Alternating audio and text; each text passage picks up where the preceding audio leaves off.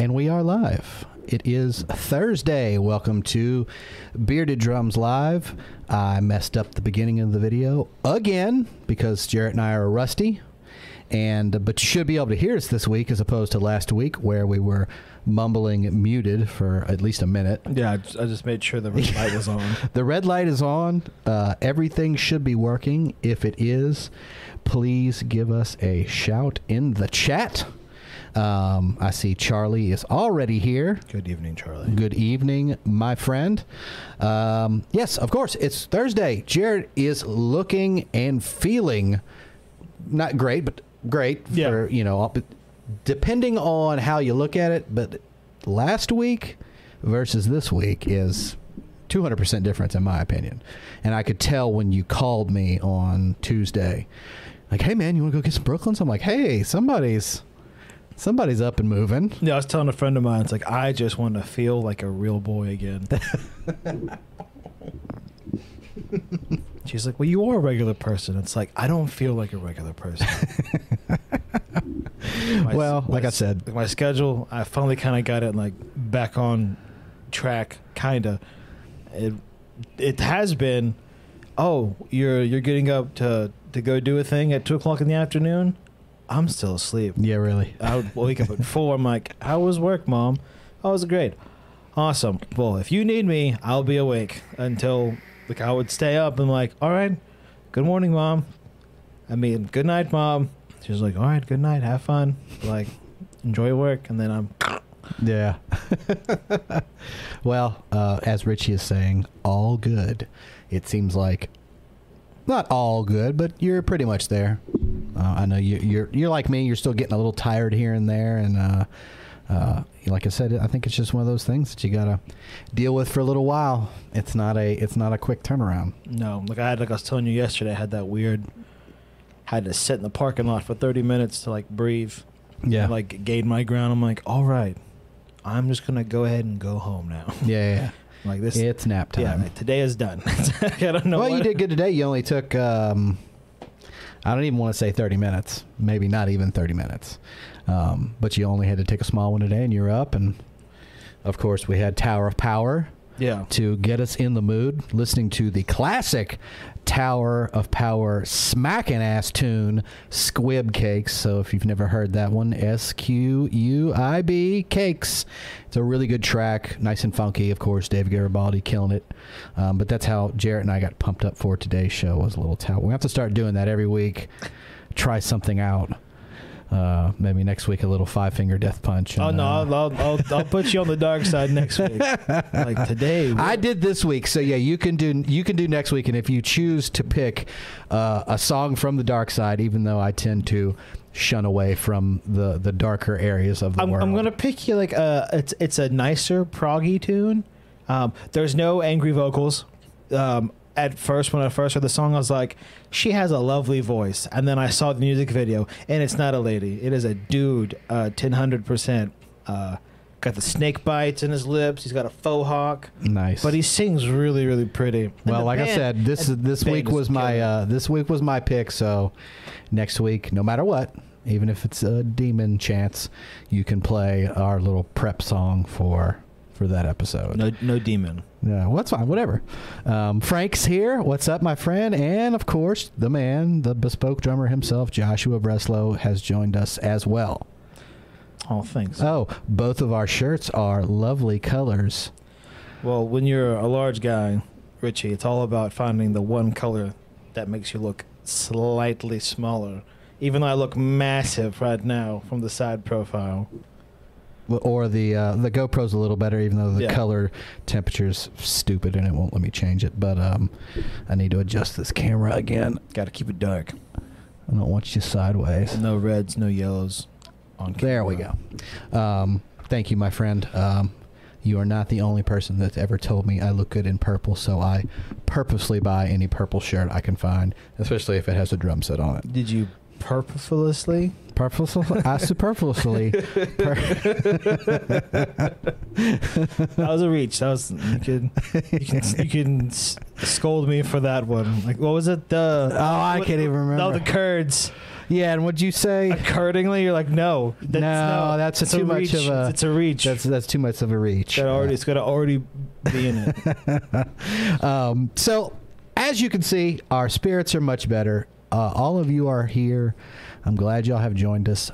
Looks like we are back on schedule, unless another horrible thing happens, which seems to be almost bi-weekly at this point. Don't say that.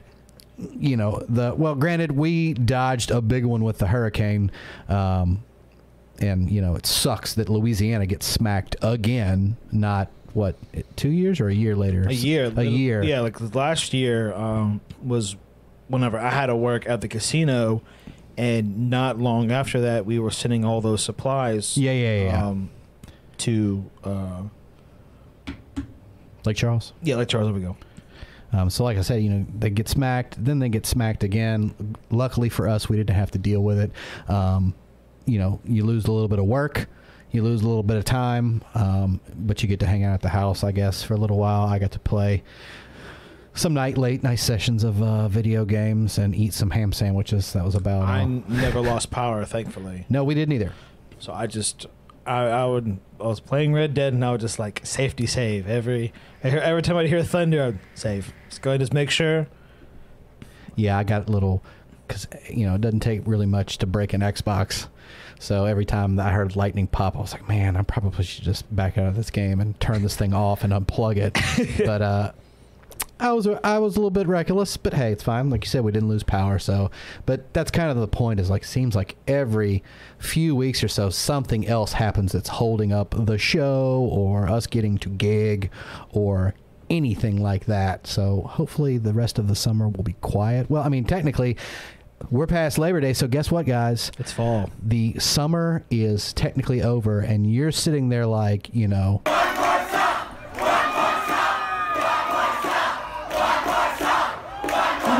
What do you think?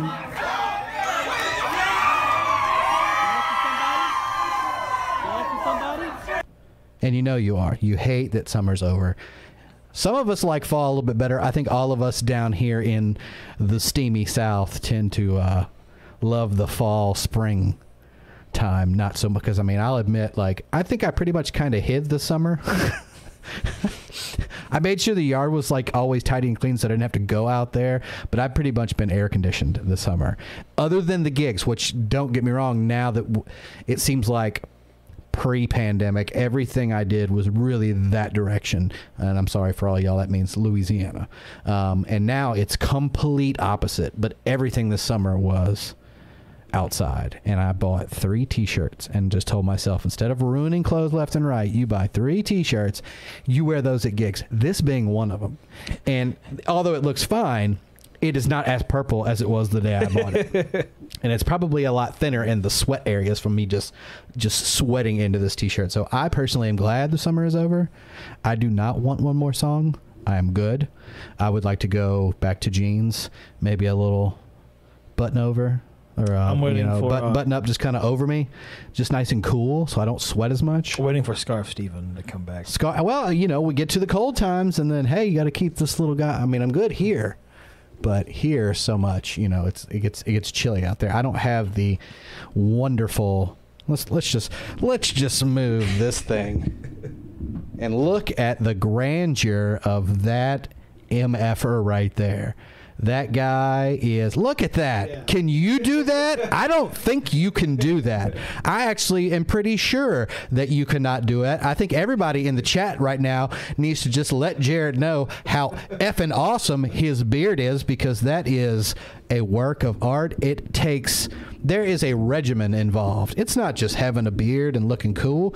You've got to take care of it like a drum set. You've got to make sure all those tuning rods are ready to go. You got to make sure it's ready and tight and clean. Keep it in a case. It's got to be, You got to apply your white lithium grease. That's right, man. Every other head change, there's a lot to it. 2.3 millimeter power hoops. That's what you want. So diecast. Y'all let Jared know. Yes, Richie. Scarf Steven, European Steven, as I prefer.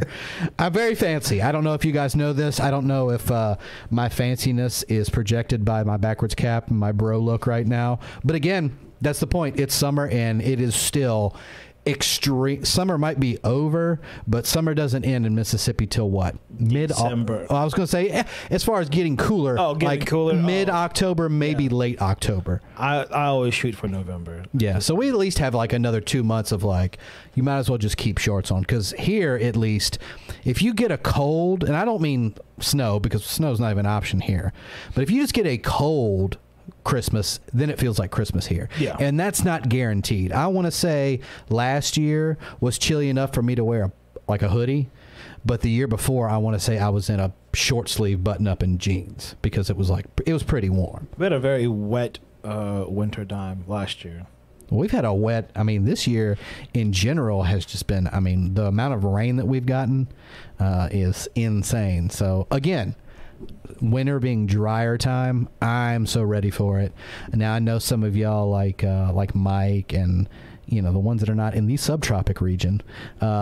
I know you might not appreciate it as much as us, but you also don't get the steamy swamp ass 93 with 88% humidity that we have to deal with here. Yeah, nothing's like walking out when it's approaching 100% humidity, and like your first breath is just, it's like if you could, like in those old cartoons where like they can cut out the fog with a knife and like they push out the way to look through, like in Tom and Jerry and Looney Tunes and stuff. That's what it feels like down here. You open the door and it's just you walk into an actual wall of fog and heat and perspiration, and you're breathing. It's palpable. You're breathing water. I never get to use that word, but it's palpable.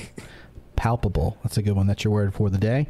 And to address something in the chat that I think we all need to be seriously worried about, Frank lets us know, well, is it technically a beard or is it two really long sideburns? Now, before you answer, my interpretation of the law on this specific situation is, I guess, through a technicality, it would be two sideburns or le mouton chops, but I would throw that there's a caveat in there, maybe something to set a precedence in this case. It started out originally as a beard. Yeah. So you chose to make it. This is what you want to make it purposefully the mutton chops, le mouton, or just a sideburn. So I would technically still want to characterize it and categorize it according to the law as a beard that you have modified. What would you say? You are the creator of this, I would say, from a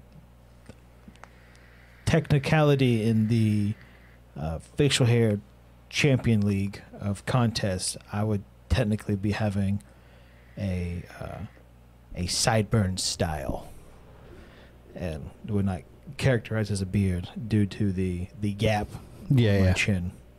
Yeah. To the neck. And if it was just the chin and the neck was still there, it'd still be considered a beard. But since it goes all the way to the back, there's it's like if Moses, split my chin hair in half. The parting of the red hair. Yeah. Because it does get a little red down there. Like if he went through and parted my beard, that would be was a beard. Well, it is a work of art that continues to grow. It is much like a work of art that can never be finished. Like I was telling you about, you were like, what the hell does that mean? When I was talking about how I was building a dream with my symbol setup and it can never really be finished. And you're like, huh? It's like, AKA don't ever stop buying symbols.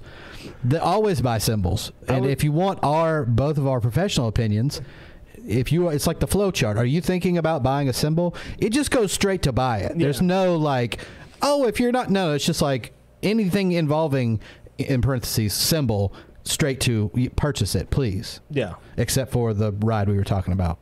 Yeah, the $2,000. The $2,000 commemorative vault edition Zildjian ride. With gloves. With gloves and wax sticks. Sticks, certificate of authentic. Don't buy that, because that is that just means you're spending too much money. But yes, in the case of any other symbol in the world, please always buy it. Doesn't matter the brand, just buy it. You'll feel happier. And we've both been getting a crap ton of symbols lately, so I know both of us are pretty happy with that. And so you should experience the happiness with us. Go buy yourself a symbol right now. Doesn't matter what it is. Doesn't matter. It could be a Rand can and it's still fine. It could be one of those new Wuhans that just came out with. I'm sorry. Yeah. Okay, we have a news update coming straight from Jarrett. I'm hearing. Yes, he's ready. Hold on. Here he comes. So Wuhan has a new line of cymbals called the Koi series, and they're kind of like K's. They're kind of dark, and they have a very strange bell. Instead of it being that weird, like comes out and then juts back down for the chinas and stuff, it's more like a bell, like a. It's cupped like a regular. No. Oh, it's not. No, it's got a very. I would say it's like an actual like picture like the Liberty Bell shape, like it's that kind of bell for the bell. Like okay. Like it's mountainous. It's high. I don't know how to describe it. They sound really cool. They got this kind of dark tone to it. And here's what blew my mind. Someone did a blind test on Instagram. Was like, who do you think made these? So I didn't vote for the first like 15 times. Like I listened to it and I was like, it sounds very trashy and washy. And I was like, a little bit too much to be a K. I was like, and it's not dry enough to me to be a minor. I'm like, I'm gonna go AGOP. Out the door swinging. Wow. And I didn't even like. I was like, the Wuhan's there is like a joke.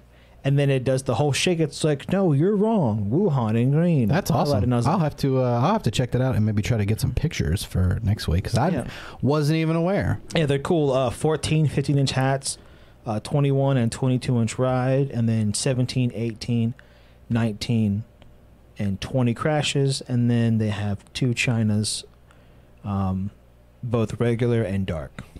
I will have to. Seriously. Very cool. Yeah, very cool. Seriously, check that out. Wuhan's up on the rise. I think that, honestly, that might be like my first K, if anything, the way it's looking. I haven't seen what they're priced at yet, but. I mean, how much can they be? They are at the end of the day. Chinese-made cymbals. Yeah, I mean, and obviously there's nothing wrong with that because I actually like the older Wuhan. Wuhan. Good Lord.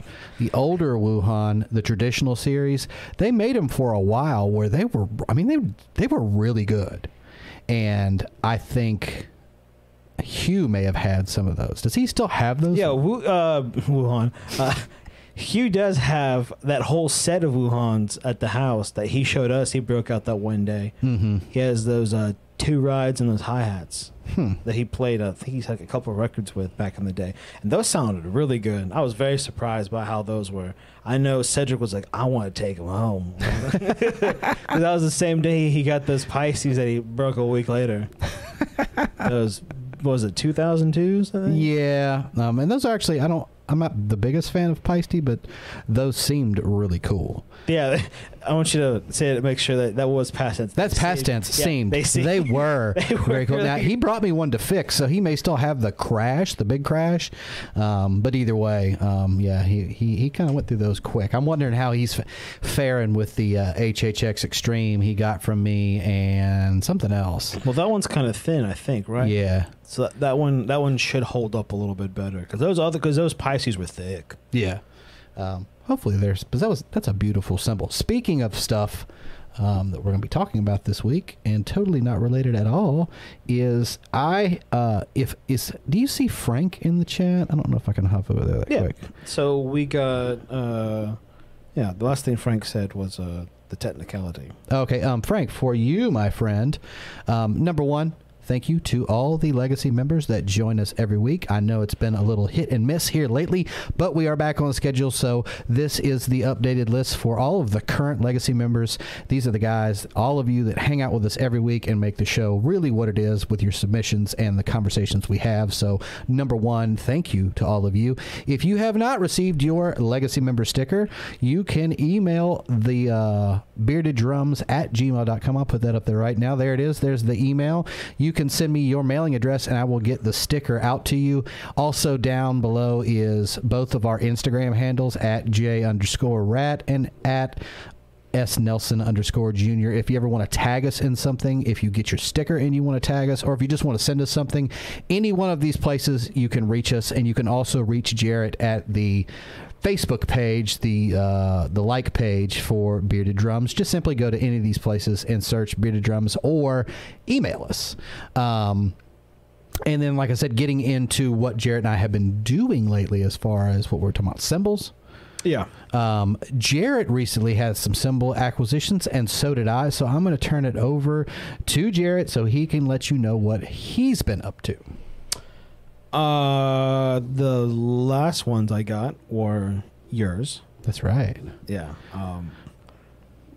Steven got some stuff, and he was like, well, you know, would you be interested in any of this? And I was like, well, if I recall correctly, whenever the Dark Dry stuff first came out, I mentioned it to you. I was like, well, this seems really cheap for what it is. And I just kind of like never got any.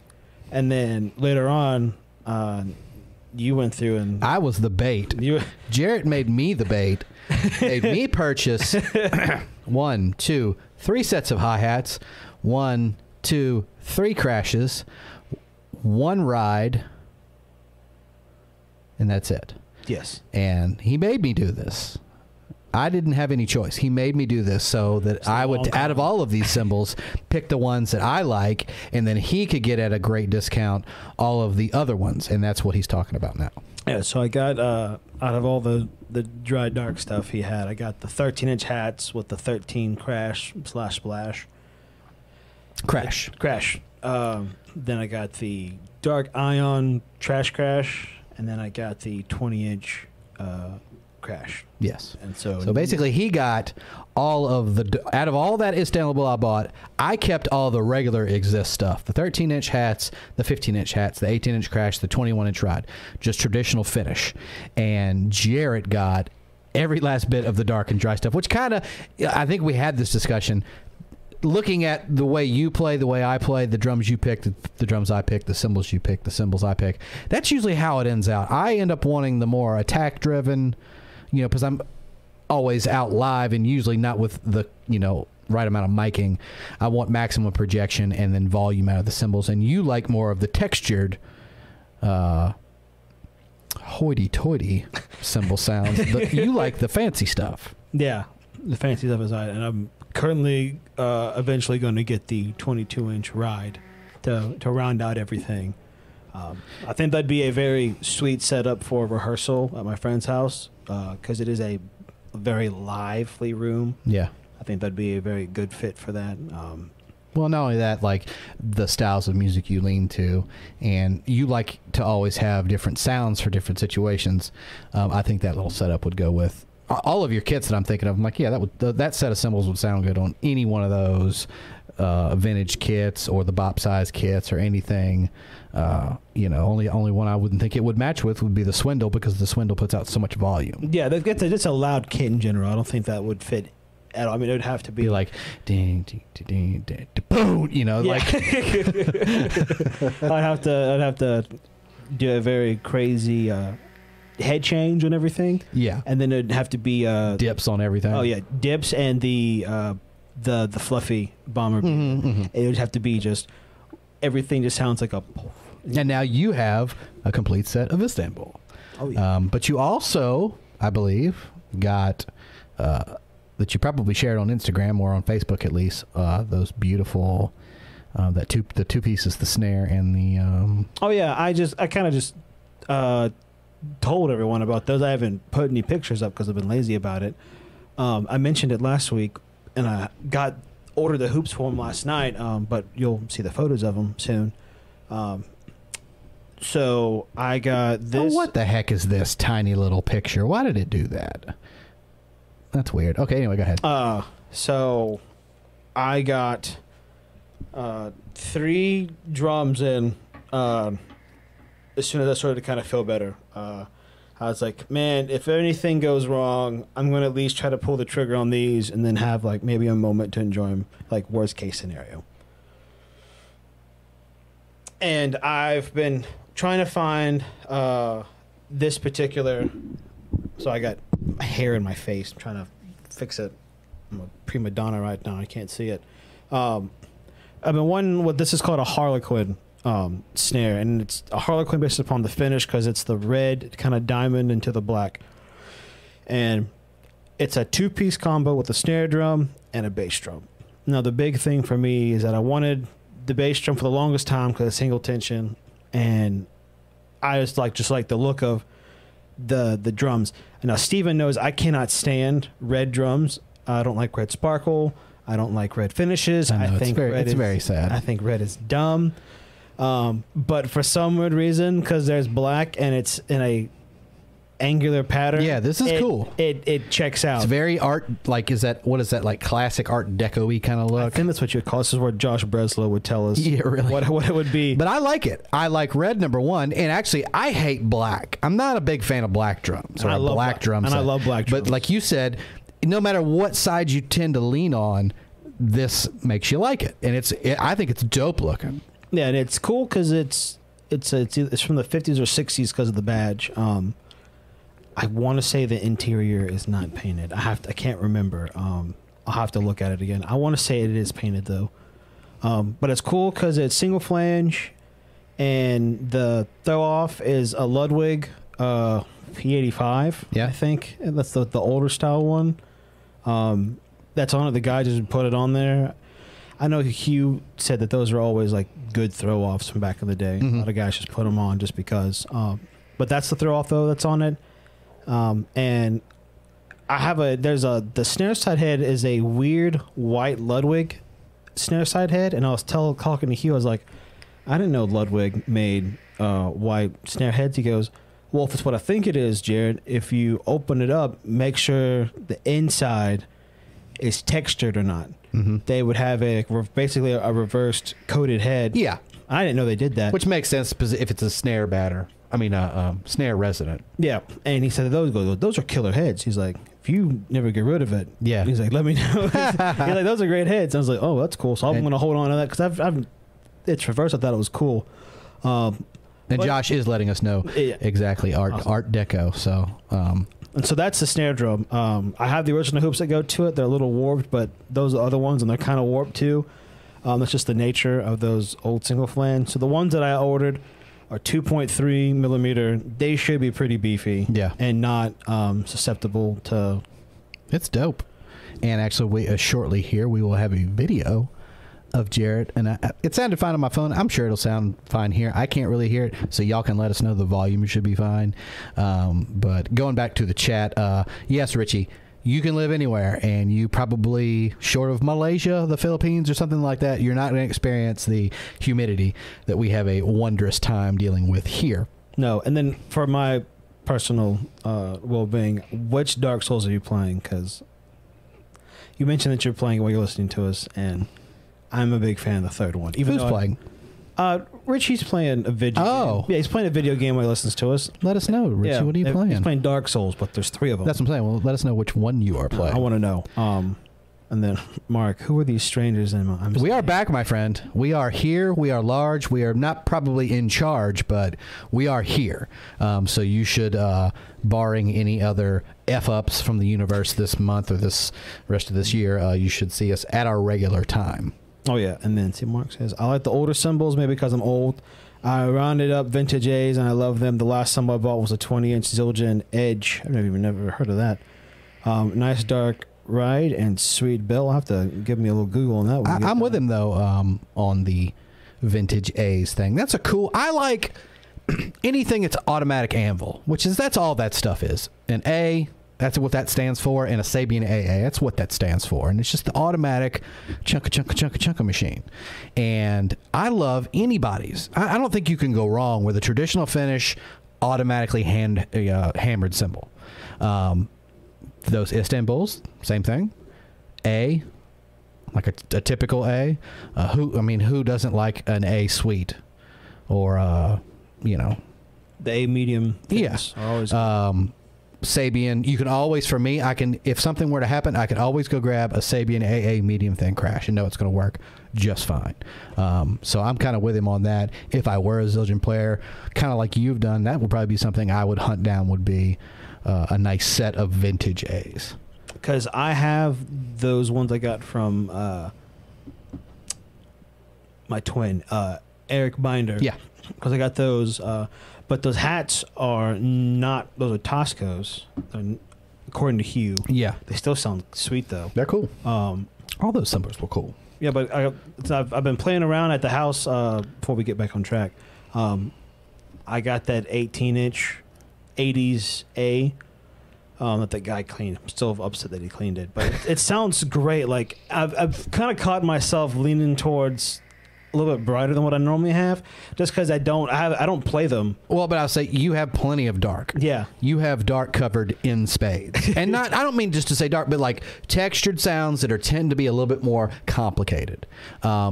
If there was anything I'd say you were lacking, not really lacking, but it's like a straightforward head of projective. Yeah, very typical sounding cymbals or traditional. Yeah, because I have that 18 setup, and then I have that 16 medium thin on the right. I don't know. I was like, well, this is fun. A little 16 action over there, kind of kicking. Granted, I'm playing a K custom ride at this point in my con hats, so it's not completely bright and happy action, but. But I think even more than that, just projective, because obviously a K dark is not bright, but there's plenty of projection there. Yeah, because what I was telling you, my issue when I was sitting in for you at the juke joint was, my cons sound amazing. They sound great, but they do not sound good on me trying to play Hall & Oates, Rich Girl, and trying to bang out the bell pattern or anything. It's like any other tune. Like if we swung it, oh God, I'd be killer. Yeah. Because you're a rich girl, and you're gone too far. Because you're doing and anyway, it'd be great, but not whenever Amber is belting, and I was like, give me some chutzpah, and it's just like. There's none. There's none to be had.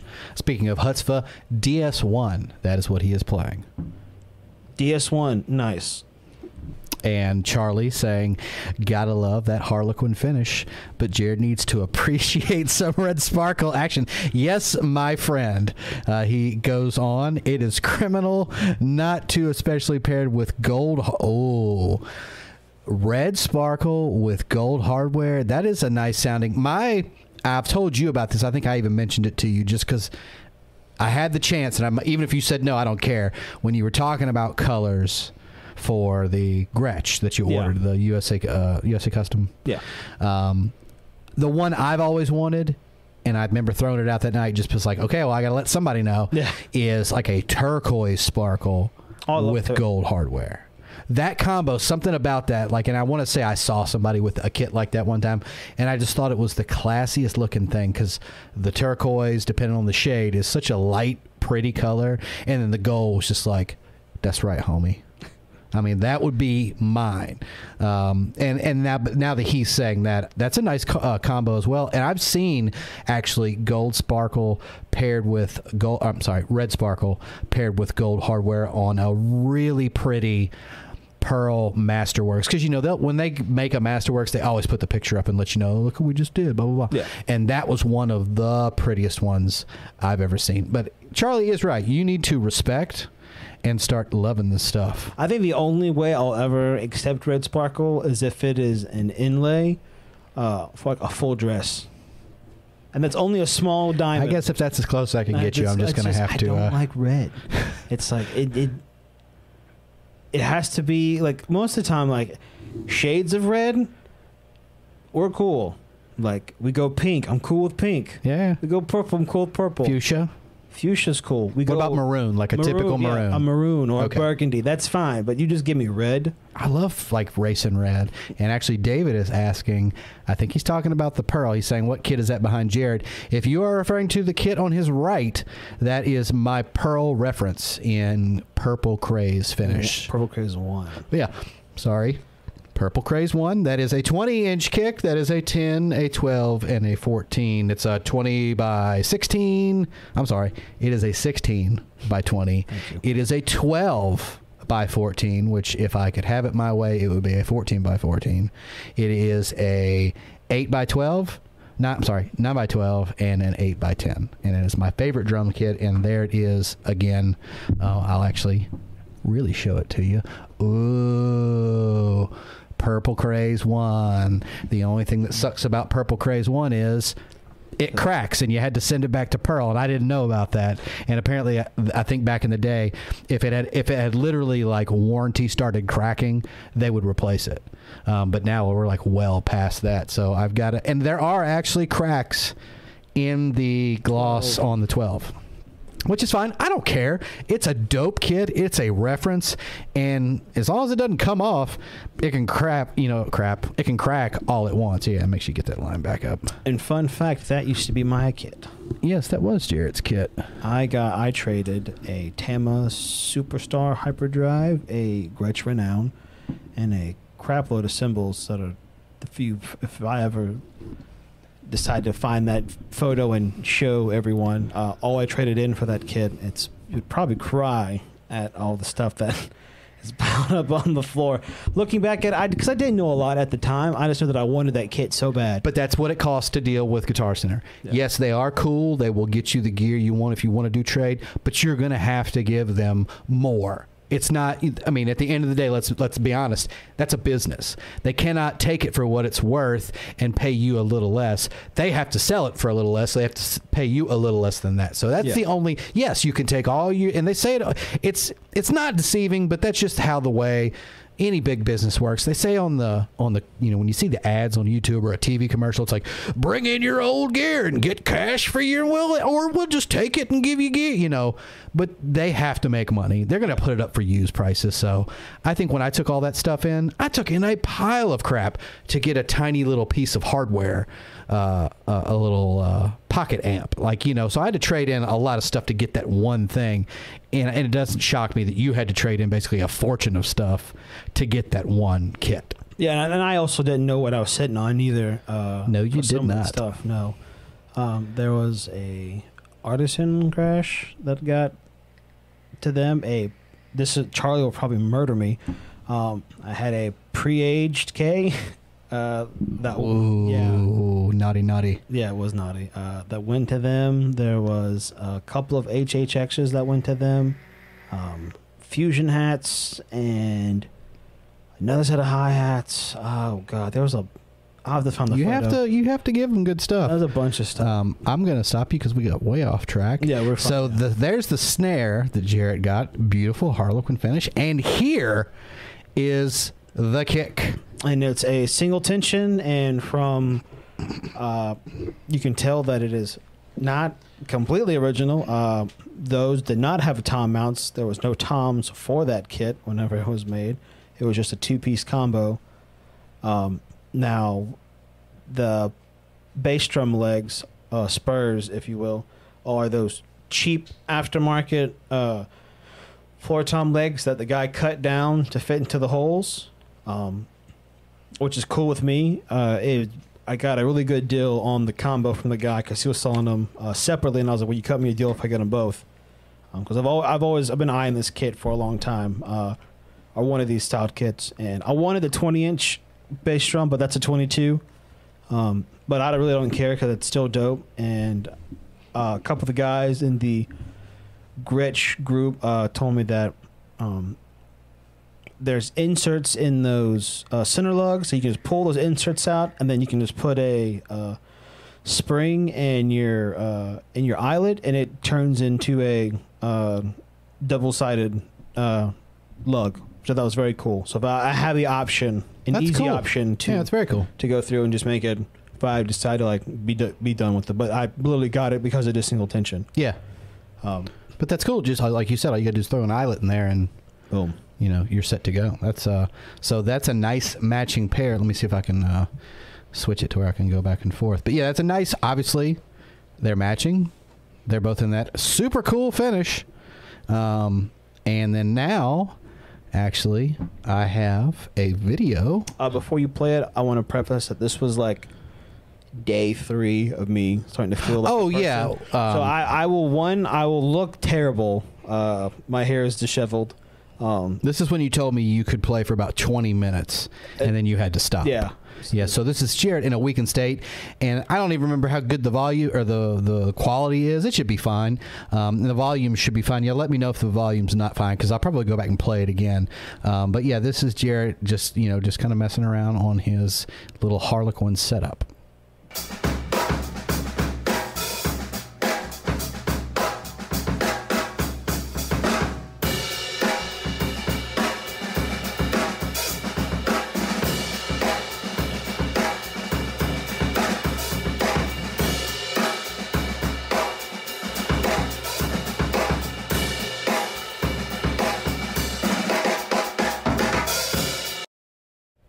Yeah, so let us know down there how the quality was on that. The volume should have been fine, but yeah, let us know what you think. Like I said, that was a while back. Jarrett still wasn't feeling that great, but he was getting around on his stuff. Yeah, I gotta show Steven this, so I kind of sucked it up and did that. And I sent it to Hugh too. Yeah, because I knew Hugh would get a kick out of it. And I think, but right before I sent it to Brenda, he ended up calling me, and I talked to Hugh for like 15 minutes. Mm-hmm. He was shocked about what I went through, and he thought I was like, be one and done. And I was like, no, I'm here, Hugh. It took a minute. He thought it was cool. I don't think he mentioned about ever having one or seeing one at the shop. Yeah. To my knowledge. It's cool, man. And I thought it's, and I love that. I like that kick a lot. That's a really cool little kick. Once I get that other head put on, I'm gonna be excited how different it sounds, because I wanted it to be that very kind of open, kind of sloppy. Yeah. Well, single tension. That's kind of what you're going for with that kind of kick sound. You're not going to get my Pearl reference modern. Yeah. Blecka blecka. You're going to be getting a nice open tone. Frank said it sounds great. Thank you, Frank. Mark said, you get what you like. I am currently working on 3 different Rogers holiday shells into a kit. Nice. Picked up a Rogers bass drum and 3 MIJ Revere drums, selling the MIJs and working on the shells. You are always working, which is cool, man. You always have a nice project. And we've got some stuff coming up from Mark here later in the show. We're going to be catching up on everybody's submissions. And I think that's what I aptly entitled the drum episode today, was basically playing catch up. Mark says, all in black diamond pearl, got them for pennies on the dollar. If you checked my Instagram, you will see them. I'll have to go look at that. Between the hurricane and all of us getting sick, and I have a couple of photos he sent me on Instagram. Because one thing about Rogers that's always baffled me was their stuff can go for, like a fair price, but for some reason their black diamond pearl is the most inflated. I don't know what it is about that finish, but that it's coveted for some weird reason. Yeah. I don't know what it is, and I was talking to Mark. I was like, man, good luck trying to find some toms in that finish that are in decent shape, because they're going to be exorbitant. I think he said like the bass drum alone for one of them that he saw online was like $1,000. Yeah. I was like, that's just a kick drum. Yeah, yeah. And especially since it's been the holiday line, those were extremely popular. And that's the one I would get if I ever got a Rogers. Yeah. Would be the holiday series. I've seen a lot of the concert ones, like on Nelson and stuff, come up every once in a while, but his kick drum is in really good shape though. So like if he can find the right toms to get the mounting hardware, that's gonna be a sweet little kid. Yeah. Well, you just hang out long enough, you usually can find something. It's just got to be super patient and wait for the right stuff to come up. But like I said, we've got viewer submissions coming up here in just a while. That's basically what we're doing today, is playing catch up. Anything else that I'm trying to think of that you've gotten since then? Whenever I get the hoops in, I'll show off that snare drum. This other snare drum, yeah. The sky blue pearl. Yeah. That 6 lugger. I'll show that off. But that one it's the finish is good. Just those hoops are torn to pieces, and you can't even tension the snare wires because the hoops are warped so bad that the head pinches Yeah. the cord from the hoop. Yeah. So it's on the rack. It looks pretty. You'll get it. You just gotta So take your time with it. Obviously, number one. So we'll have that when he gets it all set up. We'll have that and get that ready. Myself, obviously, we were talking about it earlier. I parted with basically, you'll see 1, 2, 3, 4. And I'll forget the spirals. And the spiral stacker. I parted with 5 cymbals that went to Jarrett. It was the stuff out of the Istanbul stuff that he really liked. I kept the traditional looking Exist series, but I wanted to go back and kind of revisit and beef up my Sabian setup, which I did, and I did way more successfully in a month? Yeah, then you have in 12 years. Yeah. I could always find crashes. You can't go wrong with an A. And for me, in my opinion, being mainly a Sabian player, you can't go wrong with an AAX explosion crash. 16, 17, 18, 19, 20, whatever. You can't go wrong with evolution stuff. It really doesn't matter. Any of that stuff sounds good. AA, we were just talking about that. You pick an AA medium crash, AA medium thin crash, it's going to sound great. I personally, though, really never found hi-hats that I liked, that I loved. I had 13s and 14s in Evolution, and they were nice hi-hats. They held up. They were, none of them ever broke. That was not even an issue. I mean, typically, to break a Sabian, I think that's one of their strong points, being durability. I think it takes a lot. You really have to be bashing on a Sabian and get it to break. But I never was in love. I know you have some stuff that you are just in love with. I was never in love with my hi-hats, and the rest of the stuff I just knew. I could always go pick this out. I could always go grab an AAX this, and it's not a big deal. So that's what brought us to the Great Istanbul Experiment, which was a success, I think, for both of us, because I got to get a bunch of stuff just from selling my Sabians, and we basically split that batch. You got the stuff you liked. I got to keep the stuff I like. And I took the money that you gave me and got some hi-hats and a splash.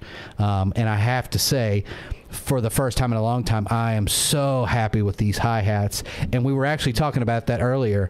As far as the splash I got, if you're familiar with the Sabian Aero Crash, which is basically, it's kind of like an Ozone, except it doesn't have the big holes. It has the little quarter-size holes, and it has a crap load of them, which in the case of the small holes, what's that long name symbol you have called? Oh, my K Custom Special Dark Trash Crash. Which is one of the dopest sounding crashes I've ever heard from Zildjian, because I love those. And that has small holes. Yeah. So I'm thinking if you kind of use the same formula on a Sabian, it should sound good, right? Wrong. Those Aero crashes sound like big old piles of crap. I've never heard one that sounded good. The 16s sound like piercing shit, and the 18s just sound like shit. So when I was shopping to get a splash, because I have to have a splash. I always like to have a splash. And thinking of what we were talking about earlier, projection and volume is really what I need in most cases. I started looking at splashes, and of course you have the Evolution splash, which are great. Everybody loves those. You could get a typical AAX splash. I actually have an Evolution 7-inch, which is a weird... Good job, Dave Weckl, on picking your small splash size being a 7-inch. But it's awesome. And I was thinking, but let's try, let's just try something different. So I looked at the videos and ended up coming up with this little guy right here. This is a Sabian AAX Aero Splash. It is a 10-inch. And, of course, the Aero line kind of being defined by the little tiny holes. This cymbal smacks. I mean, it is so nice. It still has a very quick and wispy kind of sound the splash should have, in my opinion, but it's an Aero with those small holes. It really does project and have just the tiniest bit of trash. It's more wispy, I think, than anything, but unlike the Air Splash or the really thin Evolution splashes, it's got some good, projection to it. So like I said, I've always hated those Aero crashes, but the Aero Splash, I have to admit, sounds really, really good. So if you're ever out there and you're looking and you want a good recommendation on a typical like 10-inch splash and you play Sabian, take it from me on a new purchase. The Aero is a really good way to go.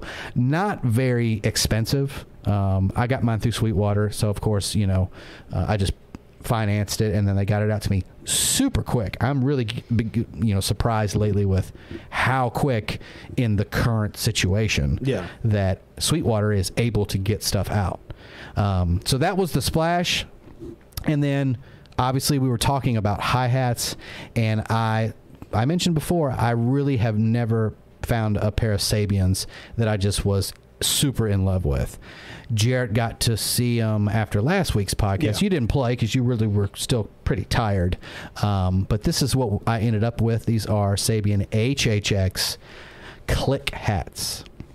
And these won the Symbol Vote years ago, and I guess unlike a lot of those Symbol Vote winners where you get to pick the model that they put into production, this one was so popular that it actually stuck around because they still, they're still out there. There's a traditional model, and these are the ones I got, which are the Brilliant model, and you can see it's kind of like the Meinl Byzance duo hats.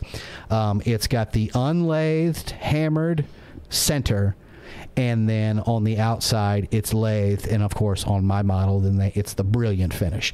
These hats are dope, and it's not surprising to me because I think typically anybody can agree, even the people that don't like Sabian, most of them that I've had conversations with will admit that HHX is a really good line, and they make like anything in that HHX realm typically is a good sounding cymbal. You may not like, AAs, or you may not like a K custom, but I've never heard anybody say a K sounds bad, like a typical K dark.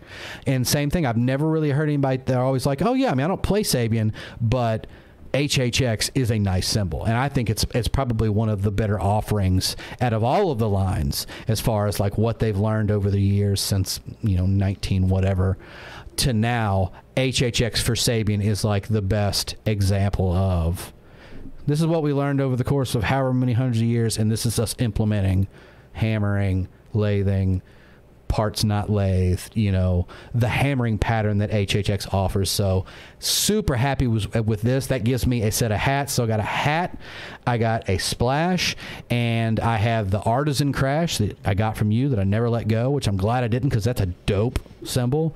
And then Phil had a ride, AA Raw Bell Dry Ride that I had lent him years ago, and I called him up and I was like, hey man, you still have that? He's like, yeah. I'm like, do you ever use it? He's like, sometimes, but he's got that 3-point ride and he's got that Evolution ride. So there's my ride. I had a whole set within a couple of weeks, without really even trying, not having to come out of pocket. So we're back to Sabian. The great Istanbul experience is over. I ended up with some of the brighter stuff. Jarrett got some of the more textured stuff. He's back to Zildjian. I'm back to Sabian. The world is right. All things are normal. Wouldn't you say at this point? I would say so, yeah. All right. And I'm not a big Splash guy, but I really enjoyed that Splash that you got.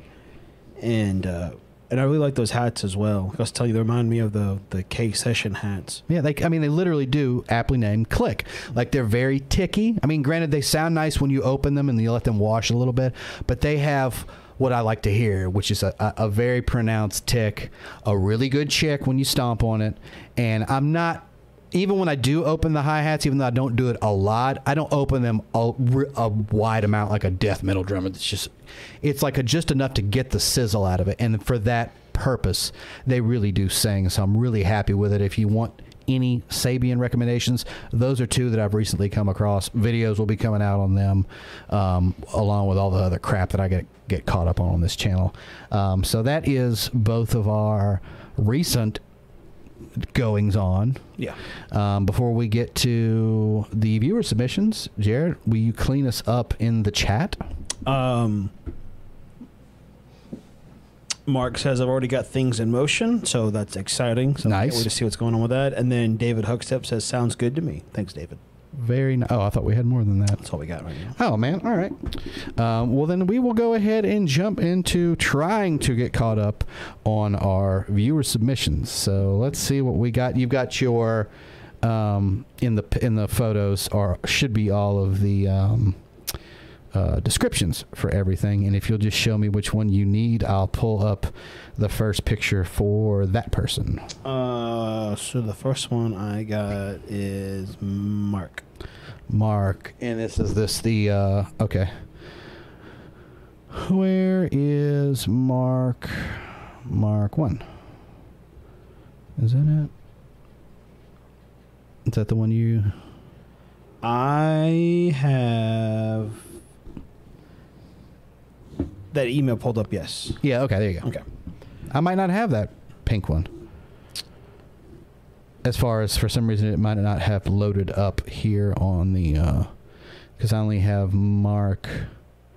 Yeah, I've got Mark 1 and 3. I think those are the purple kits. So, yeah, just go to the purple kits description. And this is from Mr. Mark Whitman. This is from multiple weeks ago, trying to get caught up. This is his first purchase...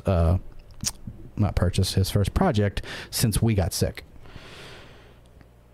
Howdy. I know I've sent this in before, but I added a few modifications. I covered the bass drum head with some cotton fabric and used the same material to have a matching snare, some spray adhesive, and some patience. That's right. I do remember the kit, and I get the point now. He's done the snare and he's done the kick head. Okay. My wife Patty picked out the fabric. I wanted her to be involved with my drum design. I think the fabric helps in giving a better thump tone, kind of like a perpetual felt strip. I hope you dig it. Nice. It's very cool. It's that definitely reminds me of when R. David R. did the flannel, the corn sack, and the pizza fabric resonant heads for those kits in his. What I like thinking about how it looked originally, I like, because now it seems like the parts that he did on the on the front of the kick there and on the snare, it makes the other purple parts pop even more. Yeah. As opposed to just, I don't remember what he had, if he had a white head or if he had a black I think head. it was just a black head. So I think it, obviously because it's complementing colors, it makes it pop even more. I think it came out really nice. And there's the snare. And I really like it, just especially because it's so much bigger. I really like the way that the front of the kick head came out. I'm a big fan. It reminds me of like those like cream savers, whatever. Yeah, yeah. He's got a super swirl going on. Yeah. For these. And you can see it even more pronounced there on the snare. I like it. I think it came out really nice. And of course, like it always comes out really clean when Mark does it. Like you can tell he takes his time, depending on, I don't know what spray adhesive he's using. I've personally never had good luck with spray adhesives. I don't know if I'm buying the wrong one, if I'm not buying the Gorilla Glue when I bought Elmer's or whatever I bought. So Mark or anybody really that's familiar with that, let us know in the chat, like what do you use for spray adhesive or something, whatever you use when you're trying to apply something like that. So anyway, there is Mark's way old post that we have been trying to catch up on, and I've got your other stuff, Mark, and as the weeks come along we'll post the other ones. I don't know why, for some reason I put your pink kit that you sent in, I forget what he called it. Did he call it the marshmallow or he called it the cream puff? Or but I had the picture for that, and for some reason it won't pull up here. I need to go back through this and make sure that it's all set up right. But I'll get to that, and as the weeks go on, we'll get all the rest of the stuff caught up. So thank you, Mark, for sending that in. Good looking as usual. And the next, what is the next one you need? We can do Breslow. Okay, Mr. Josh Breslow, right there. Okay, all right. We got hello again, friends. Today I am sharing the map kit. This is my go-to rock kit for my band, the Watchbirds. It is the largest kit I've put together and one of the only sets that I have not cut down the kick drum down. All these maps represent places I've been throughout my travels. Some of the places include New York City subway map, since I'm a native New Yorker, Israel, Pennsylvania, New York, and New Jersey. Drum sizes are 16 by 22, 6 by 8 tom, a 6 by 12 rack, 11 by 14 floor, and a 7 by 26 floor tom. This set also includes a custom wrapped snare drum. Thanks again, Josh. And as usual, super clean job.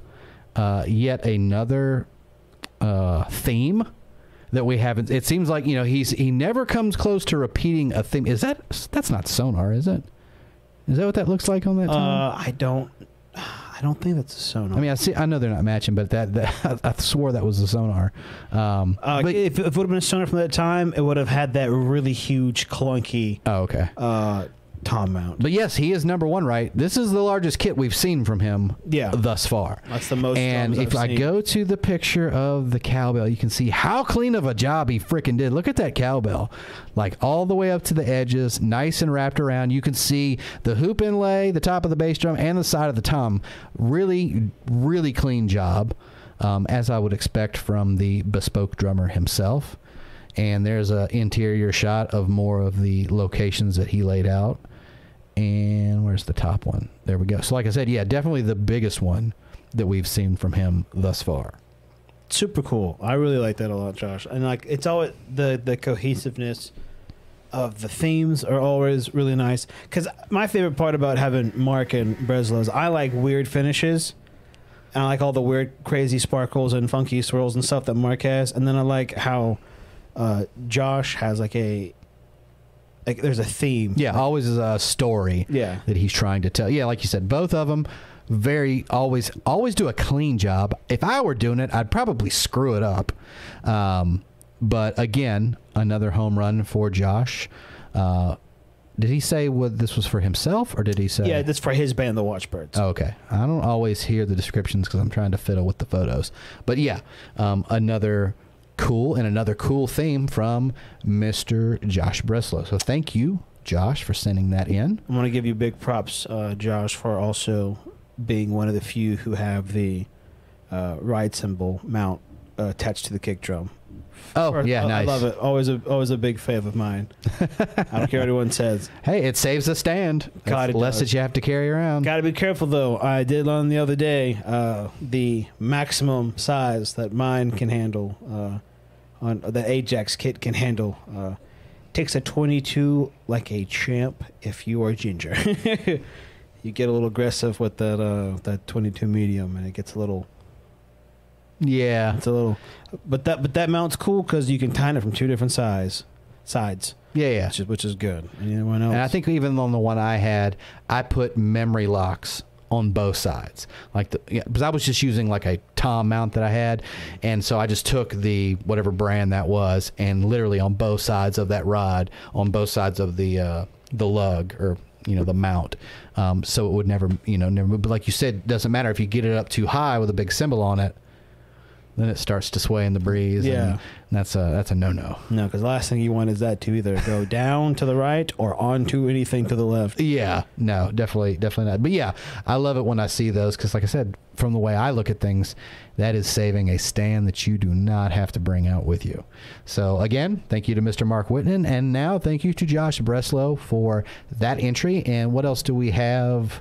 Jarrett, we got... Well, I guess we'll go to Malone since his was inspired by the boys. All right. So here we go. From Mr. Mike Malone, we got, hey, Steven, here's my submission for the week. I wanted to pair the submission with the release of the project video on my YouTube channel. So if anyone enjoys a little glimpse here, they can head on over to the channel and watch the full build demo video I released on Monday. That is Mike Malone. If you just search Mike Malone drums on YouTube, you will find him. Anyways, to summarize, this was a cheap import steel snare by the brand Mark II. And I took it and wrapped it in an aluminum roof flashing. The backside of the flashing was a bronze brass color, as you can see. And I believe that's better for the adhesive purposes, ? Either way, I hand-hammered with a ball-peen hammer to get the appearance of a high-end hand-hammered brass drums. I was inspired by Mark Whitman to do this project, and he did it a while back and shared it on a Facebook drum group. So it's a full Buddha Drums Legacy affair. Give a shout-out to the show, the video, too. Well, number one, shout-out. See, there you go, Mark. You are inspiring people left and right on this show, and you are right. Mike, that is definitely a legacy affair. And I remember watching this video, and I was so interested. Like, you know, some videos you watch, it's normal to tune out if it starts dragging. I do. Yeah. I've done it in my videos. I can tell there's parts of my videos just like, yeah, this would be when somebody looks away. That video was so fun to watch and so interesting. I remember it was in the morning, and I was having my coffee, and I was just like, yeah. And then what'd you do, Mike? Yeah. Oh, and now we're going to, it was so fun. That was a really fun video. And you can see it actually came out pretty cool. My favorite part was trying to figure out what he's going to do for the adhesive debacle that he had. Yeah. And I was like, I don't know what he's going to do with that. I was like, 'cause I couldn't think of anything off the top of my head. As I'm watching the video head on, I'm like, well, what's he going to do now? So we both enjoyed it, and I enjoyed that episode. And like I said, go on YouTube, type in Mike Malone drums. You'll find his channel. He puts up cool videos left and right. He has a nice steady production schedule, so there's always a new video to come look forward to, unlike me, who has been, you know, befallen for the past year, where I can't get a regular video out. I can only do these live videos. But go search Mike Malone. You can find his channel, and he puts out cool stuff continuously, as you can see, little projects, you know, like this right here. We got Charlie in the chat saying, glad to hear you're back to Sabian. I never really left. Like I said, I'm always just comfortable enough with the brands I have played for a long time. It doesn't bother me to get rid of certain pieces, because like I said, I can always go find an AAX Explosion Crash. I always know that I can grab a HH or a AA Raw Bell Dry Ride. It's going to be fine. Or I can always, so it wasn't a big deal. And I really did want to try the Istanbul, and I'm really happy with the way it worked out. The only thing I'm not really able to do is, because I do have so much invested in everything else, I don't have the money, probably like Jared and most of us, to go buy a full set of Istanbul Green Label, you know, 30th anniversary signature series. It's a lot. And I know you'd agree. Those are the cymbals you do want to pick out by hand. You don't want to be ordering those from Sweetwater. Nothing against and it really has nothing to do with Sweetwater. Yes, can I order a 10-inch Aerosplash that I know what it's going to sound like, or an AAX Crash? No problem. Can I order a $559 pair of hi-hats that are all going to sound different? That's when you have to go to Memphis, or you have to go to Forks. I took a little gamble when I got my K Constantinoples. And then me not double checking the sizes and telling the guy exactly what I wanted. I got two 22s instead of a 20 and a 22, which is, I'll take that on me. But I've ended up loving all three of those rides I have now. But I mean, I think we can all understand that, like, sometimes things you do want to try out, you know, it's a big investment. And so, like I said, I never really, there was the Artisan Crash, and there was my Legacy Ride. Two pieces I knew I wasn't going to get rid of, and I could always use in another setup, which I'm using the Artisan Crash now. So it was a fun experiment, and I really do like my Istanbul Exists. He likes the dry dark stuff, so it worked out for everybody. And now I get to experiment with a whole new set of Sabians, stuff I've never played with. Charlie actually goes on to say that he just bought another set of 13-inch AA regular hats, because one set is not enough. These ones being super early Sabian compared to others from the 90s, which I want to do too, Charlie. I really want to start investigating and possibly looking at purchasing early Sabian, and like he's saying, pre-90 stuff, which is technically called hollow logo, because they just literally did have a hollow stamp logo. You can find them, and they're not terribly expensive, but I'm with you, Charlie. I really want to try out some super early Sabians. But yeah, back with Sabian, and I get to now experiment with models I've never really played with. The hats being something I've never played, the Aerosplash being something I've never played, and whatever right side crash I end up going with, I'm not going to buy the Ozone that I always buy. I might buy a smaller Ozone, or I might buy an Evolution Crash. You know, I'll buy something different that's not necessarily the same thing. Charlie, I would love to hear, if you have the time in your busy schedule, give us a little short video of you playing those hi-hats. I would be very interested to see, what those sound like. He also says something about the model of hats just works for me. The 80s ones are, the 80s ones are definitely favorites at home and in the studio and live. Heavier with the other set with tons of chick and articulation, which is exactly what I got out of the HHXs, the click hats that I just got. Great chick, lots of projection. You're gonna hear them. Sabian boys, what's up? And if anyone, they're still doing it because I checked it the other day. Memphis Drum Shop still has their massive Sabian disco going on still. Really? Yeah, they still have the heavily discontinued. Oh yeah, okay. They still have that going on. So nice. I mean, a good chunk of the stuff is gone, but there's some cool stuff like it. They have I always like the New Orleans ride. Yeah. They got a couple of those in New Orleans crashes and stuff up too. They got some old AA stuff. And some of it's like standard model stuff, but it's before the rework. So it's just the old big lettered. Because what I really wanted to try to find was not a raw bell, but the AA raw ride. Yeah, I know what you're talking about. That was a dirty little, Yeah. It's a foxy. I was going to say a bad. I mean, I kind of say shit and ass sometimes, but I was about to drop a really bad word. That's a saucy little mix. That's a dark, seriously. And actually, kind of back to Charlie. Besides, sending, if I definitely send that video, and I would love to hear that.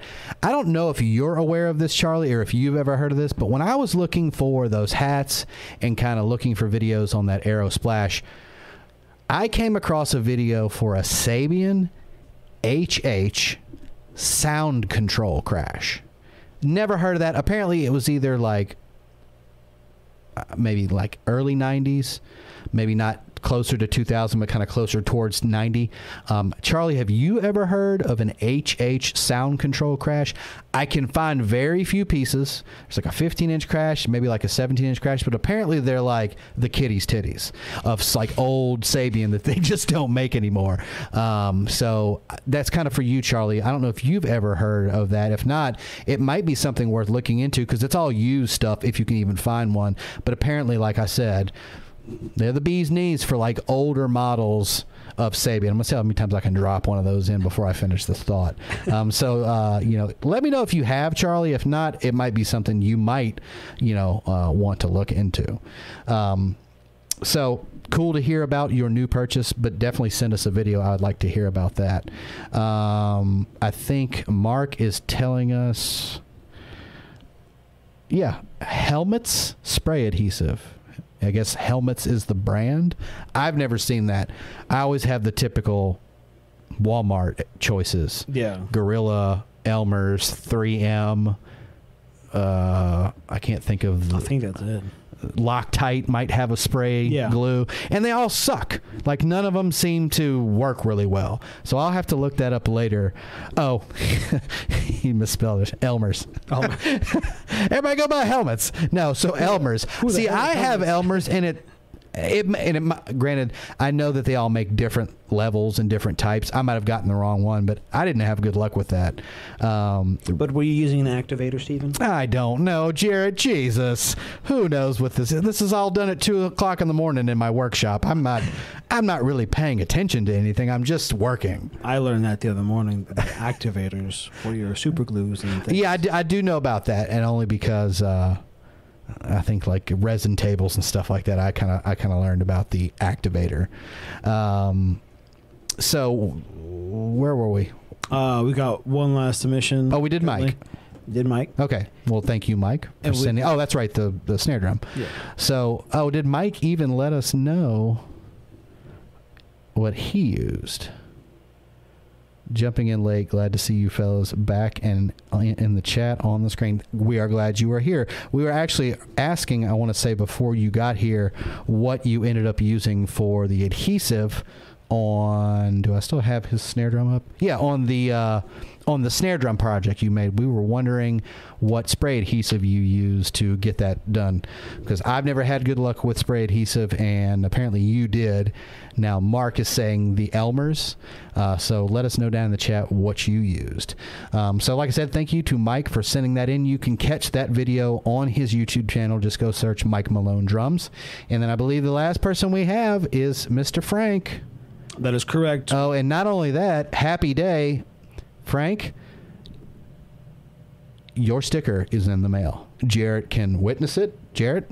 I did witness it. I did see it. We dropped it off today. It is in the hands of the U.S. Postal Service, so neither sleet nor rain nor wind will stop them from delivering your sticker, which you should receive probably sometime early next week. So, yes, this is our... Where is it? There it is. There is our submission from Mr. Frank Giancharulo. Please give us the description, Jarrett. We got Gretsch Renown and New Classic Snare. We got great to see you guys back at the podcast. Pause you real quick. I don't know if y'all noticed that Jarrett just became an 80-year-old New Orleans musician. Now we got a New Classic Snare. We got a Gretsch. What are you rolling on the river over there? Yeah, before the tempo change. There you go. All right. Well, I'm rolling on the river. Glad to see you guys back at the podcast. I'm glad you are feeling better. Here's my Renown kit that I mentioned during the podcast. I just added a 10-inch tom, which I have set up in the second position. I've played a lot of drummers over the last 45 years, but these are among my favorite. They are full and powerful, and I love the way they sing. Also including a picture of my New Classic Special Edition snare. All the best, Frank. There is the snare drum. And that's cool. I know Mike has I guess it's a gold sparkle one, and then I think he still has the black one. He would probably yell at me for not keeping up with it as much as we talk Gretsch drums to each other. But I know he should have his New Classic snare drums. They sound great. I know this one's going to be. And it looks sweet. I like the maple on, or the sparkle inlay on the maple. Yeah, I do. That inlay band is real nice. And even though earlier in the discussion I said I absolutely hate black drum sets, I have to admit that is one snappy looking kit. It's classy, man. Yeah, it really is. And I love the tom mount on that series. They did a really good job reworking their hardware for the Renowns and Catalinas, I believe, compared to what it used to be, because those mounts kind of sucked. No, I will be having the larger one that you don't like when I get my USAs in. Oh, that's right. The big unruly post of death. Yeah, it's going to weigh like 15 with a turret pounds on each side to flank the drums. So like I said, even though it's not my favorite color, that's a classy looking set. What are the size? What is that? 20, 10, 12, 14, 16? No, it's an 18, dog. 18, Yeah. 10, 12, 14, 16. So what is he basically playing? So he's playing 10, 12, 14, 18 with the 14 snare. Yeah. I thought you said... Oh, no, you were telling him to get the 16. Yeah, he's got a 16, so he has the Elvin Jones Nice. thing going on. So he has the 10, 12, 14, 16, 18 with the snare drum. Well, No, that would be a super dope setup if you got the 16. I don't even care if you play it or not, just to have it back there. It looks cool. I like it. And then you pair it up with that really pretty snare, and you got a nice setup. Look at those beautiful die-cast hoops sitting there on the top. All about diecast. All about diecast. I am not a peasant. I will always play diecast. And then, like I said, I really dig how, like you said, how they've reworked the hardware on the on that series, and it's kind of basically clamped down or thinner than the wider spread on the typical ones. Yeah. So I like it. That's a nice setup. I'm glad you got a nice little Gretsch kit there to work with.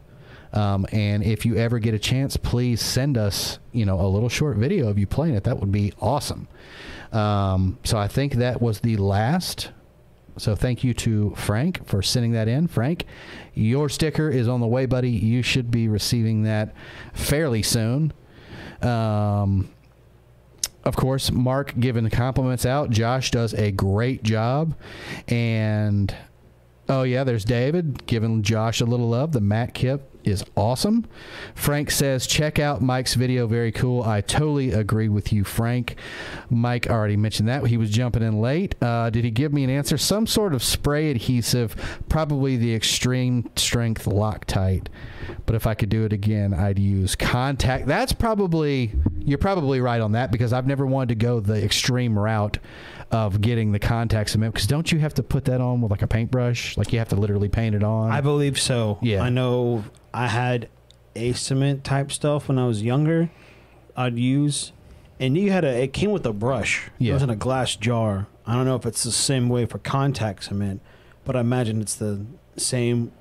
It smells like alcohol, real thick. Oh yeah, it's potent stuff. Like that's if it's the same stuff as I remember, it's almost like model glue, which I mean you can get high off of just building a model and not realize that the room is filled up with that, that little tube of orange. That little orange tube of glue, I remember as a kid, like be putting a model together, and then my dad would like come into the room to check on me. And it's like, why do you have the door closed? It's like nothing but fumes in here, and you probably don't even realize you have like a headache or something. So he's probably right, but I just remember, just like when building models, it's always messy when you have to get a paintbrush out or. Well, here's the thing. I'm gonna get a little nerdy and sidetracked from it. The new glue they use for models is dope. It's I have it for my Gunpla. It might be helpful for anyone on here who does anything, before you guys building stuff on your drums using anything plastic. Yeah. The way it works, I think it might just be specific for that particular type of plastic. But the way it works, it's pretty expensive. It's like $20 or $30 a jar, and they're pretty small.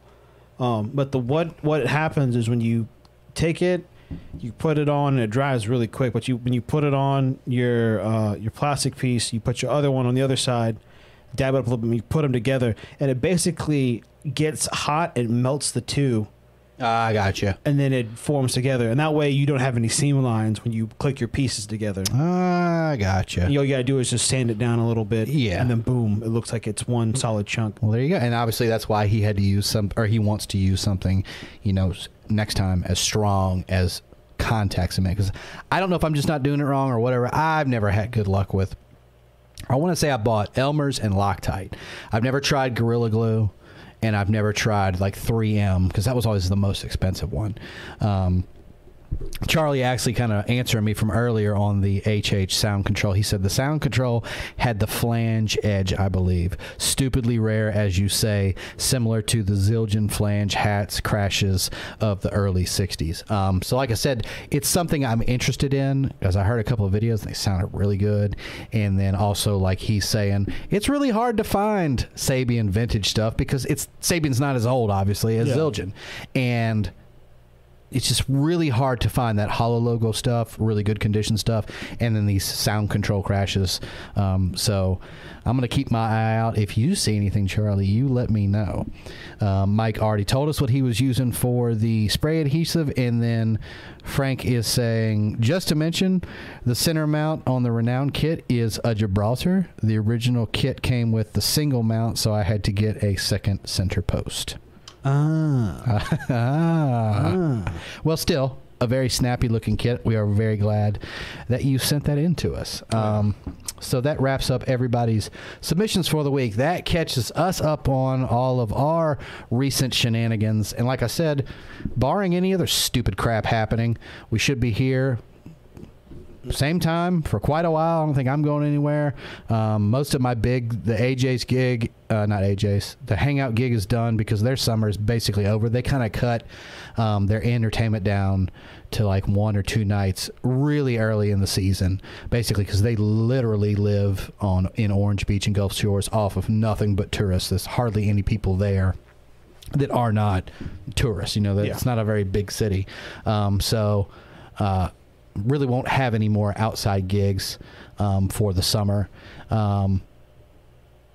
You were kind of mentioning it, and I think it's probably worth mentioning just, to anybody else that may have had the same thing.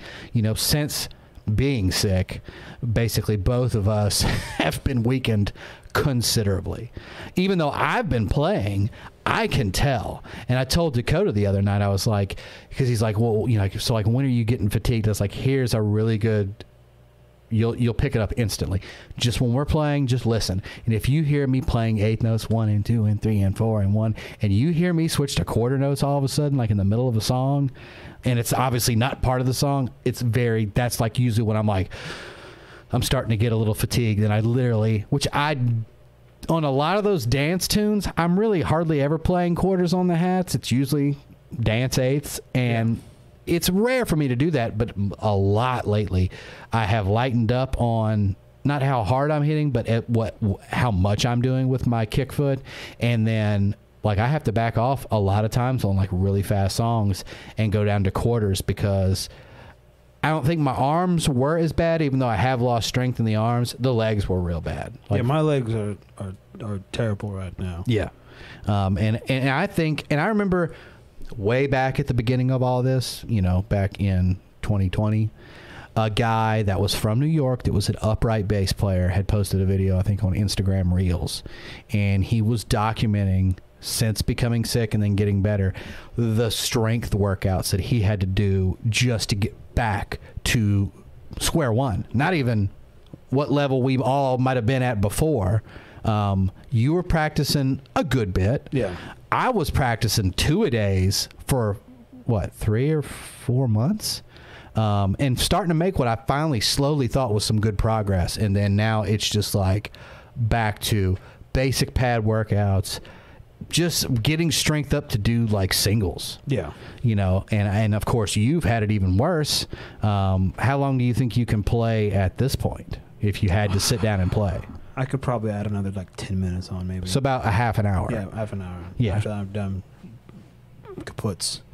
And like I said, it's definitely, so what I'm thinking about doing is possibly doing a series of videos, like maybe once a month, just a short video saying, okay, this is 1 month after being sick, which would be about right now, really, like maybe a week ago. This is 2 months after being sick, and then kind of show what it's taken me personally to get back, because there's no way I'm as strong as I was before.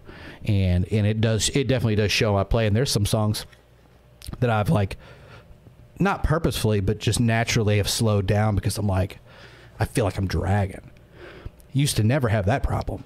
And it'll be interesting to see, kind of how you fare the first time you come back to the Juke on a Sunday, just to see how you handle being back in a real live playing situation, energy wise. Because what I've been doing is that since I've been getting tired easily, I've been playing songs extremely bare boned and trying to do as little but as much as possible, if that makes sense. Yeah. Like there's a couple of tunes I've been playing too. There's a track called Casio by a band called Jungle. And the drum part, he just bangs quarters the entire time until the last 2 choruses, and then he does 16ths. But besides that, it's 4 on the floor, 2 and 4, and then quarter notes on the hi-hat. Yeah.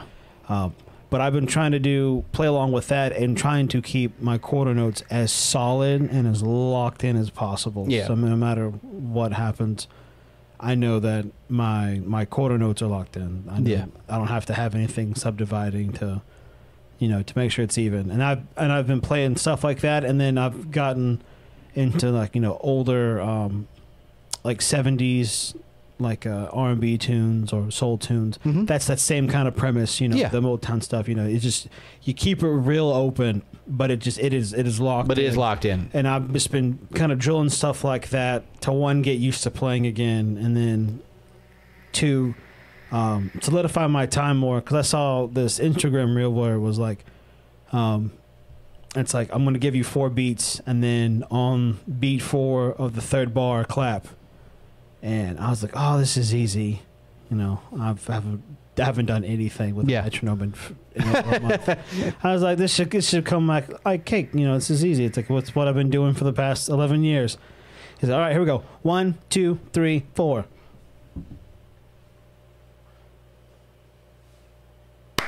And then it's actually like a whole nother like beat and a half. It's then him and the guy doing the duet actually hits the beat 4, and I was like, there's no way I'm gonna beat off like a whole quarter and a half note off. I mean, a quarter and eighth note off. And so me being upset, I flicked it up, flipped it back down. Started over again. I was like, screw you. You're wrong. I'm right. There's no way.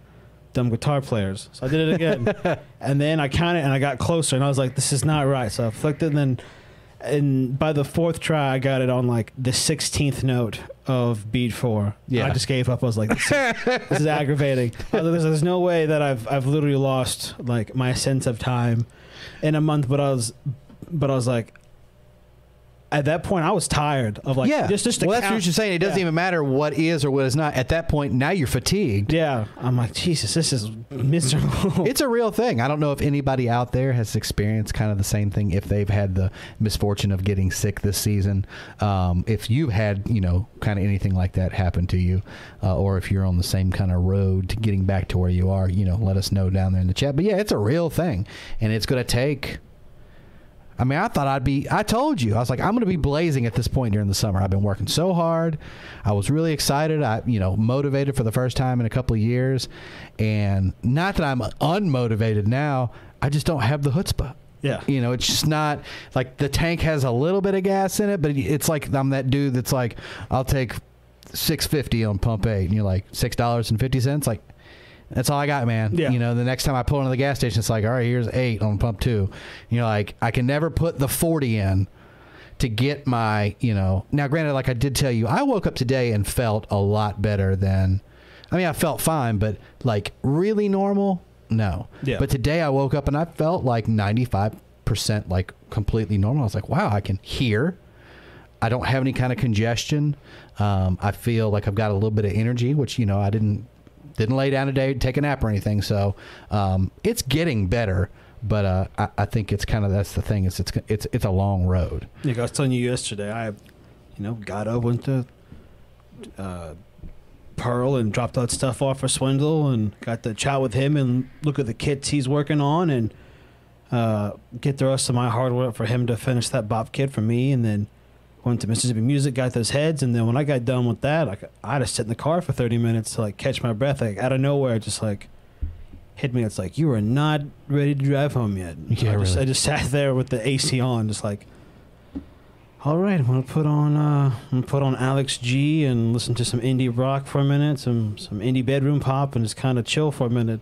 Hopefully they don't like walk outside and like, what are you still doing here? But like, I'm just taking it easy, man. Yeah, I'm an old man. Yeah, I'm just trying to, gather my senses. My mom did ask me yesterday if I've had, what you call it, like foggy thoughts or something. She said that that's been a side effect of some folks have been having, is like, you have moments of like fogginess. Yeah, you don't even know what's going on. You're just like, what was I doing? Yeah, what is this? I was like, that's scary to me, because I immediately go like, well, what if I'm driving, or what if I'm doing this? True. And it's like, and my body just stops, like,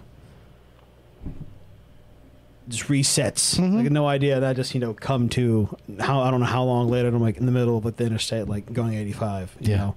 Well, like I said, it's definitely going to be an extended recovery. It's not something that 2 weeks later you're done.